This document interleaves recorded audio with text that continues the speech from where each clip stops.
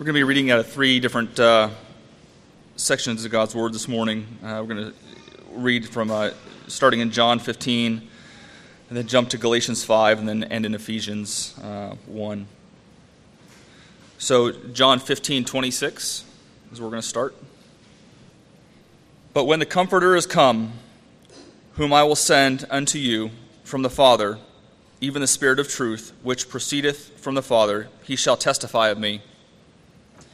And ye also shall bear witness, because ye have been with me from the beginning.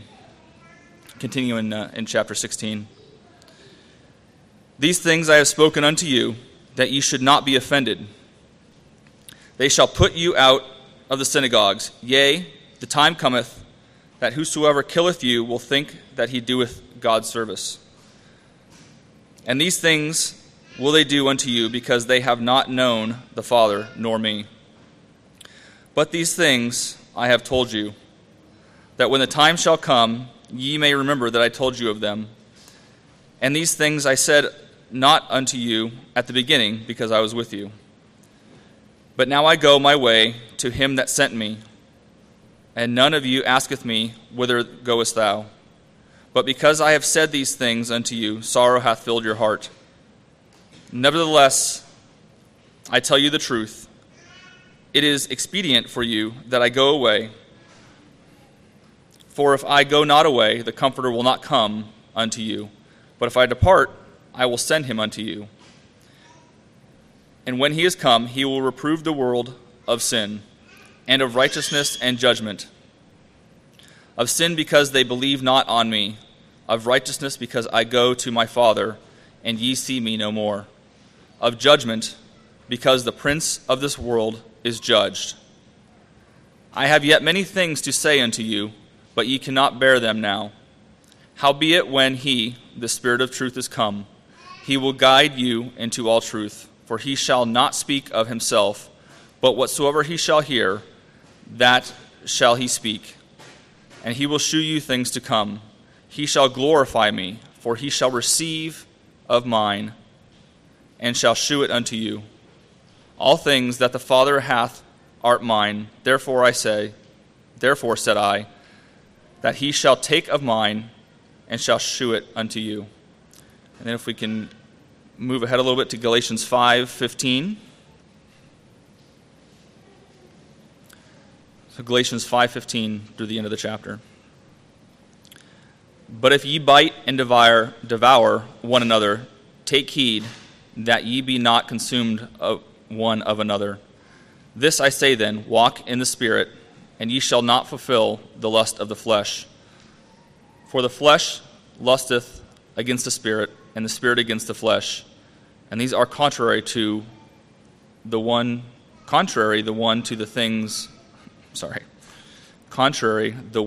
to the other, so that ye cannot do things that ye would do. But if ye be led of the Spirit, ye are not under the law. Now the works of the flesh are manifest, which are these: adultery, fornication, uncleanness, lasciviousness, idolatry, witchcraft, hatred, variance, emulations, wrath, strife, seditions, heresies, envyings, murders, drunkenness, revilings, and such of the like, of which I tell you before, as I have also told you in time past, that they which do such things shall not inherit the kingdom of God. But the fruit of the Spirit is love, joy, peace, long-suffering, gentleness, goodness, faith, meekness, temperance. Against such there is no law. And they that are Christ's have crucified the flesh with the affections and lusts. If we live in the Spirit, let us also walk in the Spirit. Let us not be desirous of vainglory, provoking one another, envying one another. And if you could move ahead to Ephesians 1:10, please. Ephesians 1:10. That in the dispensation of the fullness of times he might gather together in one all things in Christ, both which are in heaven and which are on earth, even in him. In whom also we have obtained an inheritance, being predestinated according to the purpose of him who worketh all things after the counsel of his own will, that we should be to the praise of his glory, who first trusted in Christ, in whom ye also trusted. After that ye heard the word of truth, the gospel of your salvation, in whom also after that ye believed, ye were sealed with the Holy Spirit of promise, which is the earnest of our inheritance, until the redemption of the purchased possession, unto the praise of his glory. Wherefore I also, after I heard of your faith in the Lord Jesus, and love unto all the saints, cease not to give thanks for you, making mention of you in my prayers, that the God of our Lord Jesus Christ, the Father of glory, may give unto you the spirit of wisdom and revelation and the knowledge of him. You may be seated.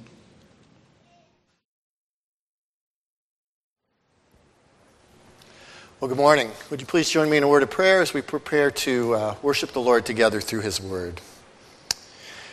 Heavenly Father, Lord, through the Spirit, make your book live. Show me yourself within your word. Show me myself, and show me my Savior. Lord, what we do not know, teach us. What we need and do not have, give to us. And what we are not, make us for Jesus Christ's sake. Pray this in his name. Amen. Well, good morning. We're, I think, installment 5 now. For the past several weeks, we've been going through a preaching series on the gospel markers. And just a little background, the goal of the teaching series, why we're taking some time to go through these gospel markers, is they are, those flag posts and those evidences of the gospel around us and in our lives. And so the goal of the teaching of this series is help us first all better know the gospel, right? So there's teaching just in terms of what the gospel is, so we all might better know it. There's also then the goal that we, in knowing the gospel, would love the gospel, right? That this would stir our hearts to, as we see the wonder of the gospel on display, that we would more deeply love God and the gospel that he's given us. And then finally, share the gospel, right? So now that we know the gospel and we love it, we certainly would like to be then motivated, right, to share the gospel, to share the good news with others. So far up to this point, the preaching has looked, the first sermon was the problem of sin. The second was the solution of Jesus Christ. The third was the fact that the believer is in Christ, looking at what it means to be in Christ. And then finally, last week, we looked at what it means to have fellowship with Christ. Right? So this week now, we're moving on to another gospel marker, and the gospel marker for this Sunday is the power of the Holy Spirit. So the gospel marker this Sunday that we're going to look is at the power of the Holy Spirit and how it relates to the gospel. This is not going to be an exhaustive teaching on the Holy Spirit. I think that would take a series in amongst itself. So we're taking a closer look at the Holy Spirit, especially in 3 areas where it relates to the gospel. What I want to do, though, is let's think about the word gospel. I want to put it in context of the time period. Because if we think about our modern time, when you hear the word gospel, right, you probably think of the good news, right? That Jesus died, was buried, was resurrected, and is the substitution, the acceptable substitution for our sins, right? In the modern context, the word gospel makes us think of the particular good news that's put forward about Jesus Christ in the Bible. Well, let's rewind, though, to the time of the writers, right? This gospel of Christ is just going forward here. So they wouldn't have had this strong association of the word gospel with Jesus Christ like we do today. Really, at that time, what the gospel was good news, was great news. It typically was a proclamation that came from the king. It was carried into the town by a herald on a scroll, right? And they would gather everyone around, right? Hear ye, hear ye. Right, the word of the king or the word of the ruler of this area. Right? And they would hold it up, and it would often be news of a great victory. Right? It was good news. It was great news. It was news of a victory that was won that brought security, peace, whatever, to the people of that town. Now, they didn't have the internet. They didn't have newspapers. They didn't have radio. They didn't have various mobile devices. So they needed some way of knowing that the message was authentic.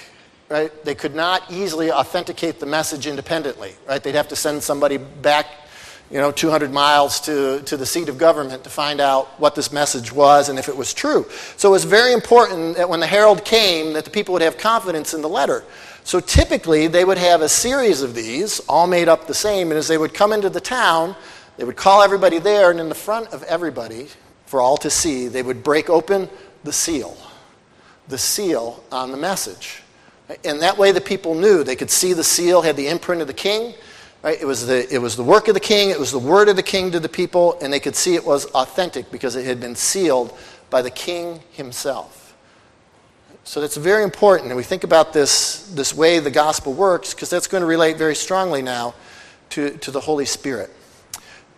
The Holy Spirit plays a very critical role in verifying the gospel. In fact, we saw in one of these verses, and we'll look at it, talks about the Holy Spirit being a seal. It uses actually that name for him. So he plays a very critical role in verifying the gospel. He is an active agent of God's power. And this morning we're going to look at 3 ways that the Spirit's power seals and advances the gospel. 3 ways that the Spirit's power seals and advances the gospel. The Spirit has the power to convict and lead. The Spirit has the power to transform. And the Spirit has the power to secure. Okay? The Spirit has the power to convict and lead.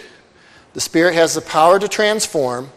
And the Spirit has the power to secure. Now, before we dive too much farther, I just want to give a little frame of reference about the Holy Spirit and who and what he is. The Holy Spirit is God. He has all the attributes and the nature of God, just as Jesus did.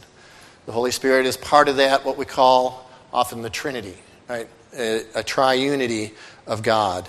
And as God, he has all the characteristics of God, including being a distinct person in being. Okay?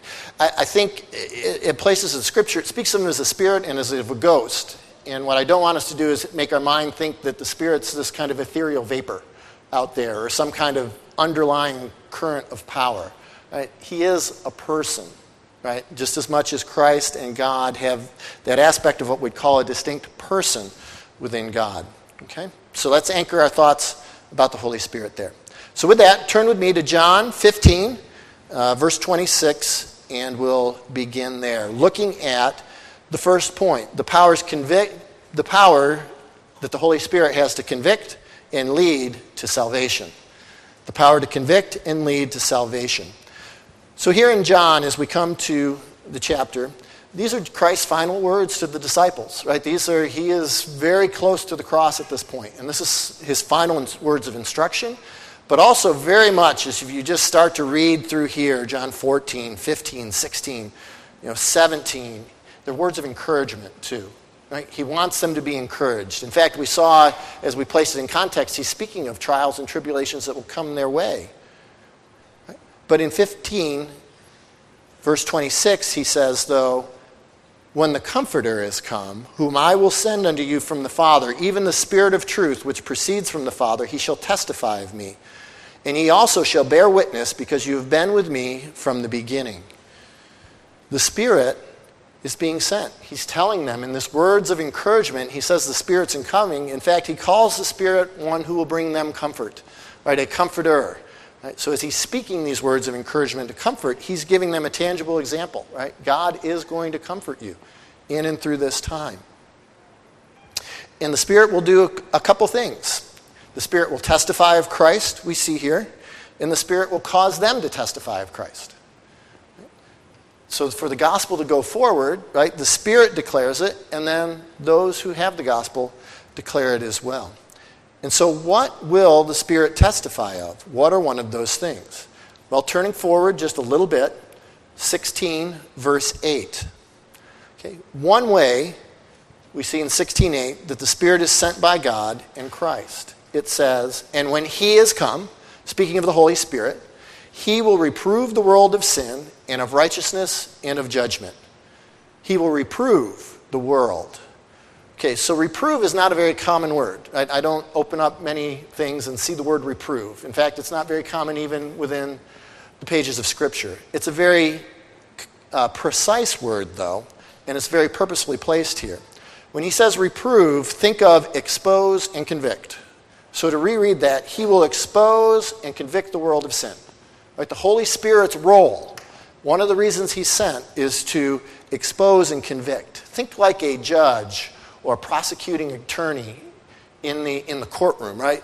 The Spirit is there to bring out the evidence, right? To bring out the proof, to expose what's going on, to show the truth of the situation.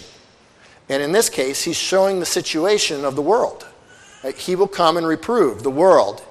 And he reproves the world of three things. And we're going to look at each of those three. He reproves the world of sin, he reproves the world of righteousness, and he convicts or reproves the world of judgment.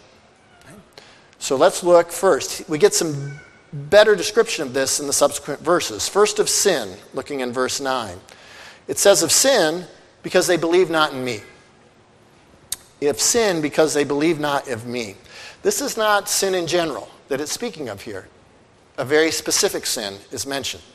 So the Spirit certainly does convict of sin, but here it's one particular sin that's important, that the conviction, that the exposing of comes, and that is that they believe not on me. Right? Because church, as we think about it, the one sin without remedy, right? Christ died for the sins of the world, but the one sin without remedy is to deny Jesus Christ. That is the one sin you can have in your life that has no remedy. We have no remedy for sin without him. And that is the sin the Spirit comes to convict men of. It's to convict us if we've refused to trust in Christ alone for our salvation. The Spirit comes to convict of that sin. Right? And that starts the path towards salvation. There's a second thing the Spirit convicts of, and it says of righteousness, because I go to my Father and you see me no more. I go to my Father and you see me no more. There's also the conviction of righteousness, because it's not enough just to see that we've sinned, right? When we stand before the Lord one day, we don't want to stand as just a pardoned convict, right? There's one other aspect that the death of Christ accomplished, and that's to bring the righteousness of Christ upon us. So that's the second conviction, right? Is once we know our sinful state, then we know we're guilty, and we know we need righteousness to stand before the Lord. And so he convicts of righteousness, right? Because you see me no more, right? Christ has left, right? But it makes us know that we need his righteousness. The Holy Spirit helps me see the need for the righteousness of Christ in my life and not stand before God as just a pardoned criminal, but one in need of righteousness. Philippians 3, 8 and 9. If you turn there. Philippians 3, 8 and 9 speaks of this as well.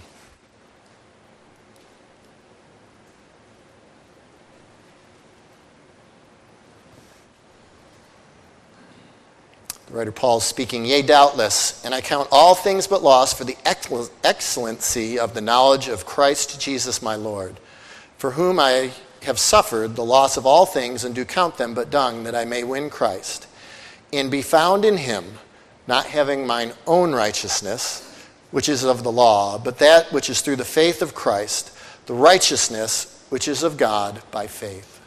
Right? So the Spirit also stirs within the world, right, this need, this understanding of the need and the desire for righteousness, for the righteousness of Christ in our lives.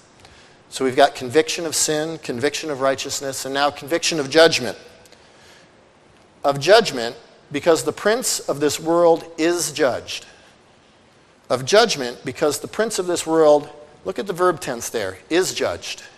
I think often we think of judgment as something out in the future, right? Christ will return and judgment will come. Well, this speaks of judgment being currently. The world is judged.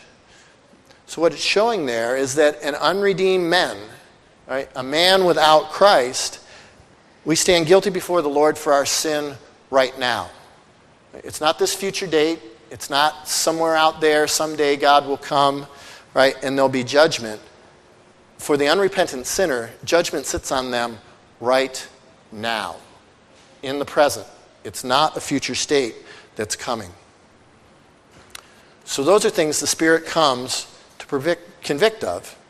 So the Spirit powerfully brings reproof and conviction of the sin of the denial of Christ, of our need for the righteousness of Christ, and of the current state of judgment that we would sit under without Christ. But you know, the Spirit does more than just point out the issues and leave us wondering about what to do next. He leads us also to truth. John 16, turn back there. Going on in verses 12 through 14. Christ speaking again. He says, I have many things to say unto you, but you cannot bear them now. Right? There are going to be more things said and written in the pages of Scripture, but they're going to come later. But he says, howbeit, when he, the Spirit of truth, is come, he will guide you into all truth. He shall not speak of himself, but whatsoever he shall hear, that he shall speak, and he will show you things to come. He shall glorify me. He shall receive of mine, and shall show it to you. So he's called the Spirit of truth, right? So the Spirit also comes not only to convict, but to show the solution, right? To show the truth of the gospel. He speaks the truth about Christ, right? Not his own, but he speaks the truth about Christ's glory, about Christ's return. So the Holy Spirit is the teacher that we and others need of the truths of salvation and for the abundant life that goes beyond salvation that we've been talking about in previous weeks. The same Spirit that inspired the authors to write this leads us to the truth that's in the Word. Right? The same Spirit that caused all those to pen what's in here is the Spirit that dwells in you and will reveal the truth of the Word to you. So conviction of our sinfulness and the truth of Christ, the solution needed for salvation, all come through the work of the Holy Spirit, through the power of the Holy Spirit. So this morning, are you convicted in your heart of sin, of righteousness, and of judgment? Has the Holy Spirit brought that conviction into your life? And do you know by the Spirit the truth of the gospel? If the answers to both of those are yes, I ask you, have you responded? Have you responded? Have you accepted that truth? Have you accepted Jesus Christ as your Lord and Savior?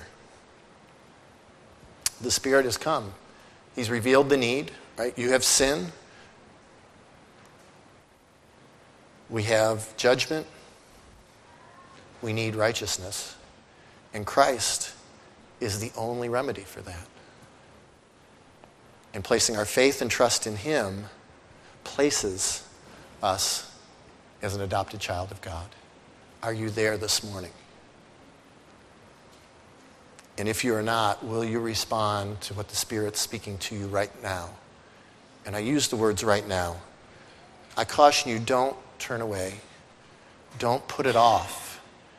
We see with many in the Bible, when they put something off, their heart hardens and the opportunity is gone. I want to encourage you. You are under judgment right now, and the matter is very urgent for you. Will you respond? Will you seek out a parent?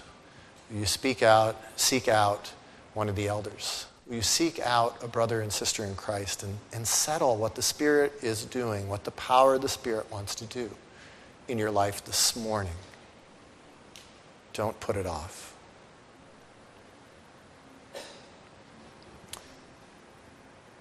Now for the believers here this morning who are looking to witness, right? Now that you're reminded of the issue of sin, the need of righteousness of others, and the judgment that sits upon them currently as they walk.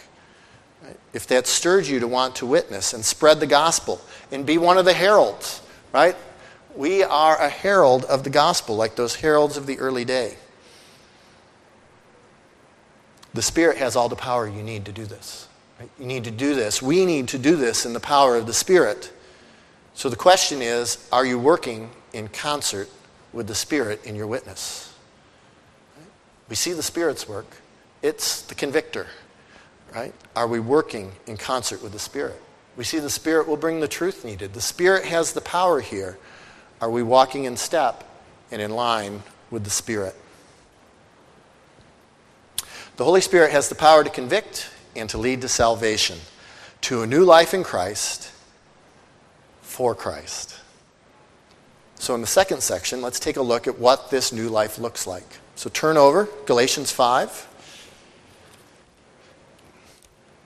And let's look at the Spirit's power to transform. So once the Spirit has entered into a life, right, transformation is needed to live the gospel. And the Spirit has that power to transform. Galatians 5:16 through 18. This I say then, walk in the Spirit, and you shall not fulfill the lust of the flesh. The Spirit gives victory.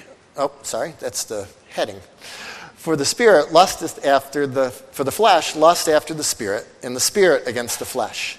And these are contrary one to the other, so you cannot do the things that you would. But if you be led of the Spirit, you are not under the law. Here in Galatians, the writer Paul is making us aware of a battle. There's a battle raging. It rages within each believer. Right? To walk in the Spirit and not fulfill the lusts of the flesh, or to walk in the flesh. It's important to this is the knowledge that upon salvation, though, the Holy Spirit lives within the believer. So at the moment of salvation, we see evidences. Think about the instances we saw in Acts last summer. When they believed, they began to speak, right? The Holy Spirit stirred them to speak. Right? We see the Spirit entering when conversion happens. So we were operating from this premise that the believer has the Spirit dwelling within him. The gospel is for right now, right? It's not for waiting for heaven. It's not checking the box and saying, good, I'm a believer and things are going to get better someday when Jesus returns. I mean, certainly they will. And we need to long and hope for that day. But we don't just need to muddle our time away here and grind our time out here. Right? We have the indwelling Spirit. We have the gospel for living right now. We can live a full, abundant, joyful life in the Spirit right now. Right? We're told, even within the Scriptures, that we should be, even as believers, speaking this gospel to each other, encouraging, stirring each other to go up to good works.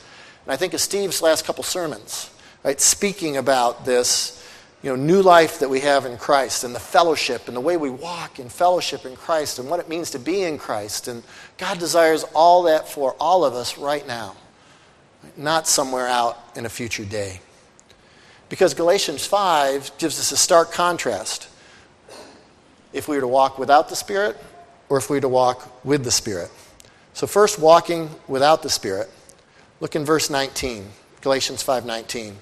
Now the works of the flesh, right? So this is the evidence of operating in the flesh are manifest, which are these: adultery, fornication, uncleanness, lasciviousness, idolatry, witchcraft, hatred, variance, emulations, wrath, strife, seditions, heresies, envyings, murders, drunkenness, revelings, and such like.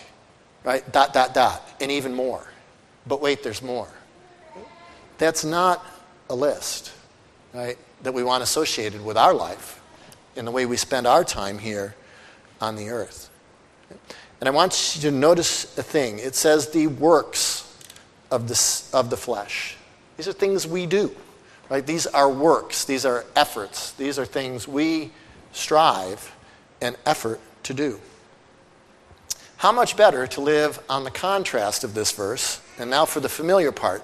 I always have been thankful that God put the warning of the flesh up there, and then we get to the part that we like to read, which is if we walk in the Spirit, starting in verse 22.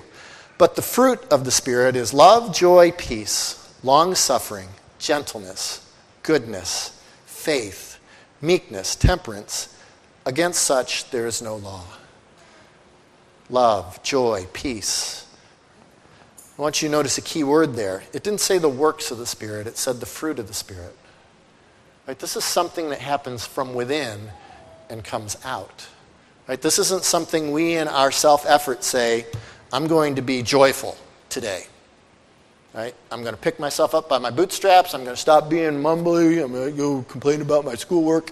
And I'm going to be joyful today. It's a good resolution.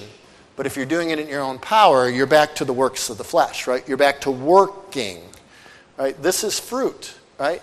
How better to say, Lord, I realize that I've been lacking joy. Right? Would you please stir that within me? Would you please help me have eyes to see how I can be thankful for you, for all you've done around me, and help me to walk in the joy that the Spirit will stir within me as I look for you. That's a lasting joy. Right? The other you put on, you put off. It depends on your circumstances. Right? The indwelling Spirit gives the power to transform our thinking. It gives us the power to have this fruit in our life. And it outpours. It's an outpouring of grace from within. Right? The Spirit brings God's grace within us and helps it pour out of us. It's talked about, we hear that, the springs of living water flowing out from us in other places of Scripture. Right? The Spirit is that wellspring. But church, we do have a choice to make in the matter. Look at verses 17 and 18. The flesh lusts against the Spirit against the flesh. And these are contrary one to the other, so we cannot do the things that we would. But if ye be led by the Spirit, you are not under the law. We have a choice to make. There's a very key word in verse 18. But if you be led of the Spirit. Right? We've established the Spirit is indwelling us, but is it leading us then? Or is the flesh leading us? That if is very important. Right? The flesh and the Spirit are at war, and we need to decide if we will be led by the Spirit. And I encourage you to decide to be led by the Spirit. In fact, it goes on in verse 24 and says, they that are Christ's have crucified the flesh with the affections and lusts. Okay, by being in Christ, we talked about this a couple weeks ago, right? The indwelling Spirit, we can walk in victory. Right? It doesn't have to be this battle where one day the flesh wins and one day the Spirit wins. Right? The Spirit says we're in Christ, and Christ has won that victory.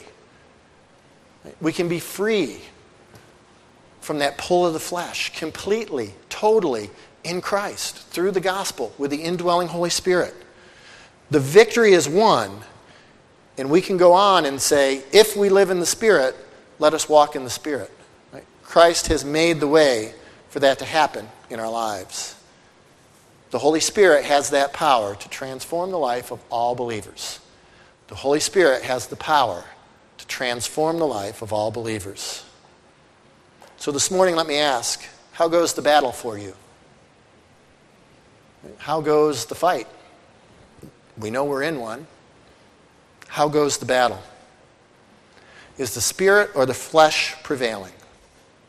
Who's got the upper hand in your life? Because the Spirit will prevail if you just let it. So my question would be also, though, which are you feeding more? If you feed the flesh more than the Spirit, it'll get stronger. Right? Those of you who had animals or whatever, right? The one you feed more gets bigger, stronger. The one you feed less does not. So are you considering, as you think about which is prevailing, think about also which are you feeding on a regular basis? Are you feeding the Spirit? Or are you feeding the flesh? Which are you feeding on a regular basis? And Christian, will you just be willing to stop resisting the Spirit and walk with Him to see the gospel advance? Are you willing to do that? To let the Spirit prevail and walk with Him to see the gospel advance?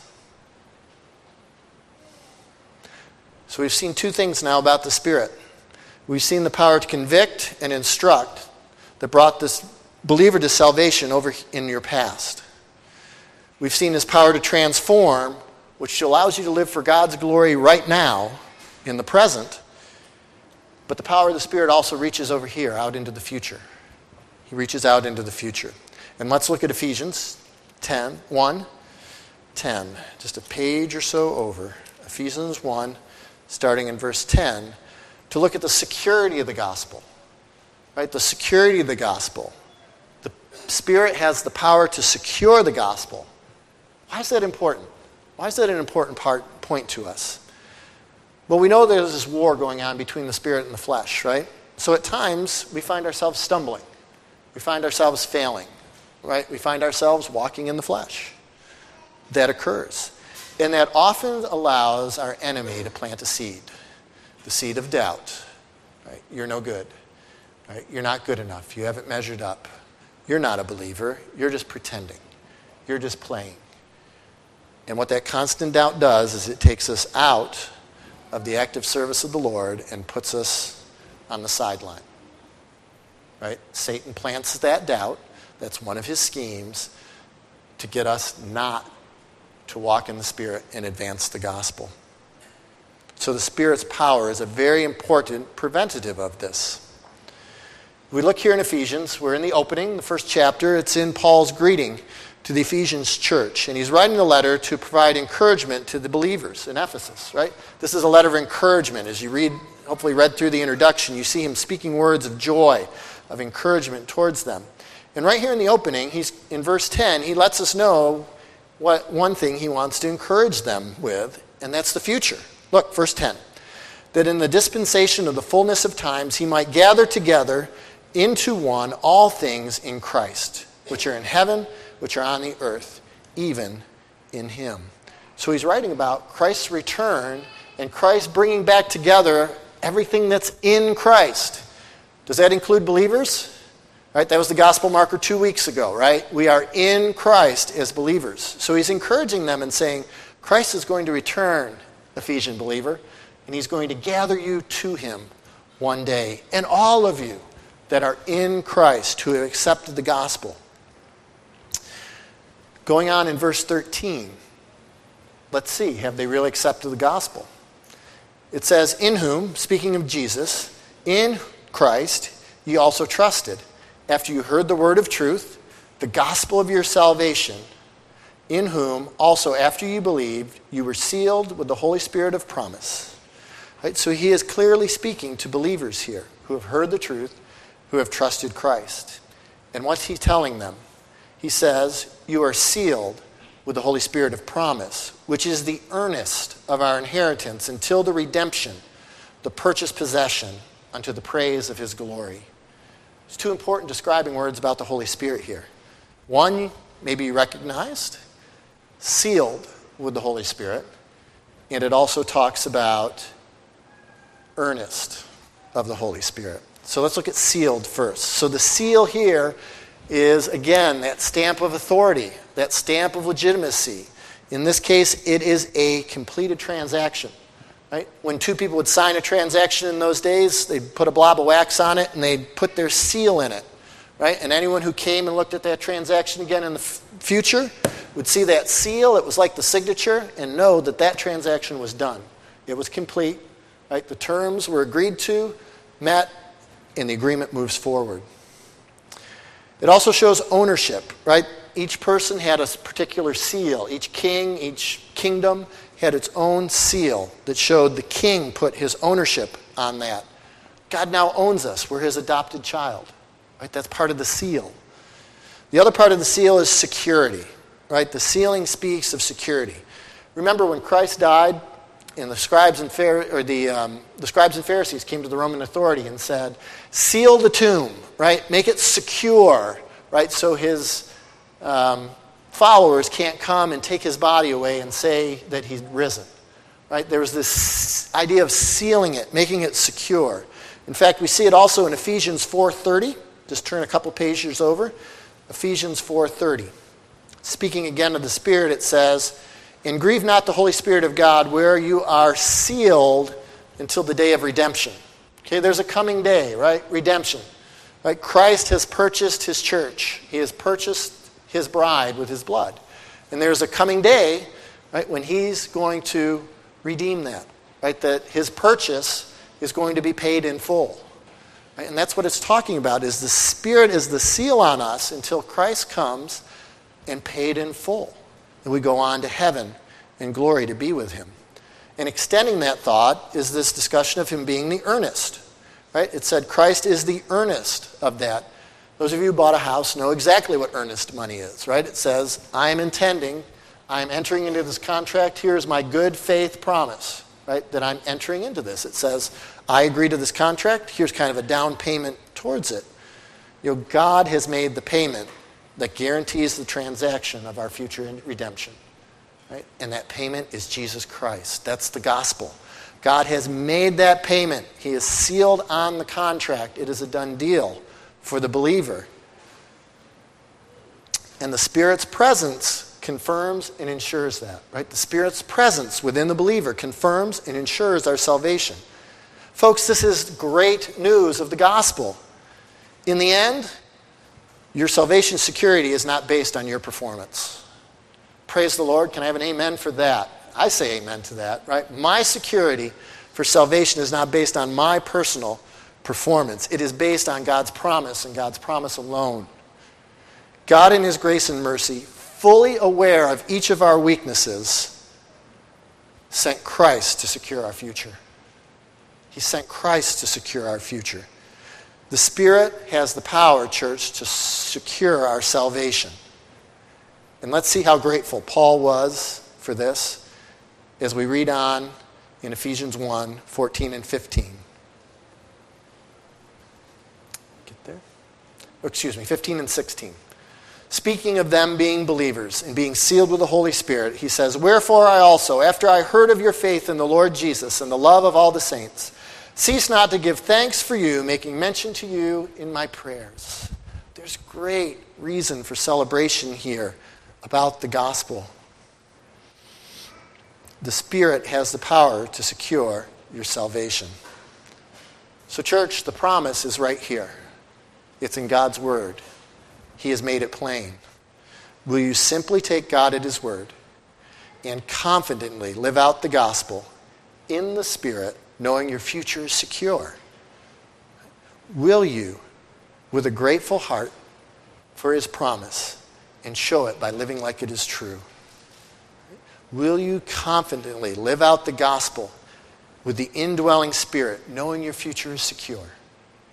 And if you have a question about that security, back to point one, right? Don't leave it lingering. Let's settle the matter today. Today is the day of salvation. Do not wait.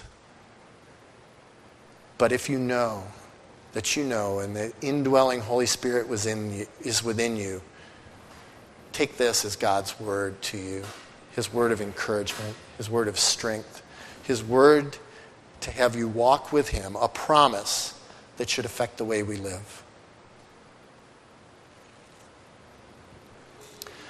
So as we conclude, God has a gospel. Right? Speaking back to that definition of gospel, God does have, as the King of the world, good news he wants the world to hear. Right? It's a message of great hope. It's a message of great joy. And it is, as the Gospels were then, a message of victory, of total and complete victory. It's a message that is sealed. It's authenticated by the Holy Spirit as a true message from the King to his people. And as I said, there's much more we could say about the Holy Spirit. But this morning, in these texts, we have seen how the power of the Spirit is crucial, sealed to the gospel, verifying and confirming the truth and the authority of God's gospel message. The Spirit does have power in the gospel. It has the power to convict and lead a sinner to saving grace. He, the Spirit, has the power to transform the life of that redeemed sinner into a life that glorifies God and advances and proclaims the gospel. And he has the power to secure the future reunion of that believer with the God who saved him through Christ. So before I pray to close, and as we pray, I want you to consider three things. Will you respond to the power for salvation? If you have not, will you respond to the power of salvation? Will you live the power to be transformed?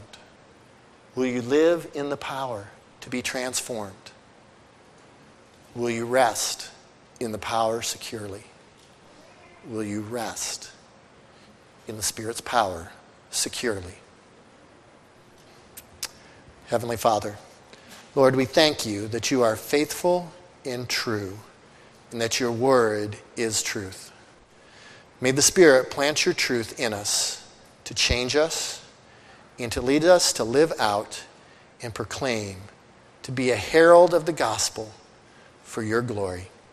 We pray this in Jesus' name. Amen.